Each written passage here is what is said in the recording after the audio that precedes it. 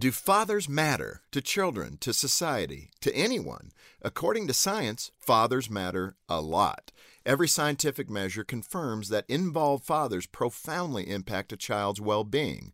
Across all races, kids who have a married mother and father at home are more likely to succeed in every area of life. This includes earning an education, building a career, and developing healthy relationships.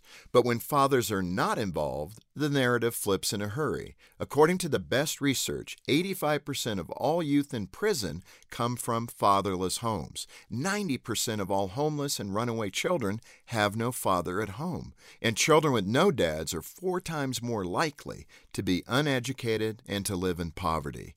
I could go on, but the research is clear. When fathers aren't around, life at home and in the culture becomes bleak. It's no surprise why involved dads are so important to the lives of their children. Dads model character and integrity for their daughters, showing how her future husband should behave. They model for their sons how to be committed husbands, loving fathers, and men of integrity. Good dads create good families, and good families create good societies. Guys, if you're a father, rise up, be a man, engage. We need you.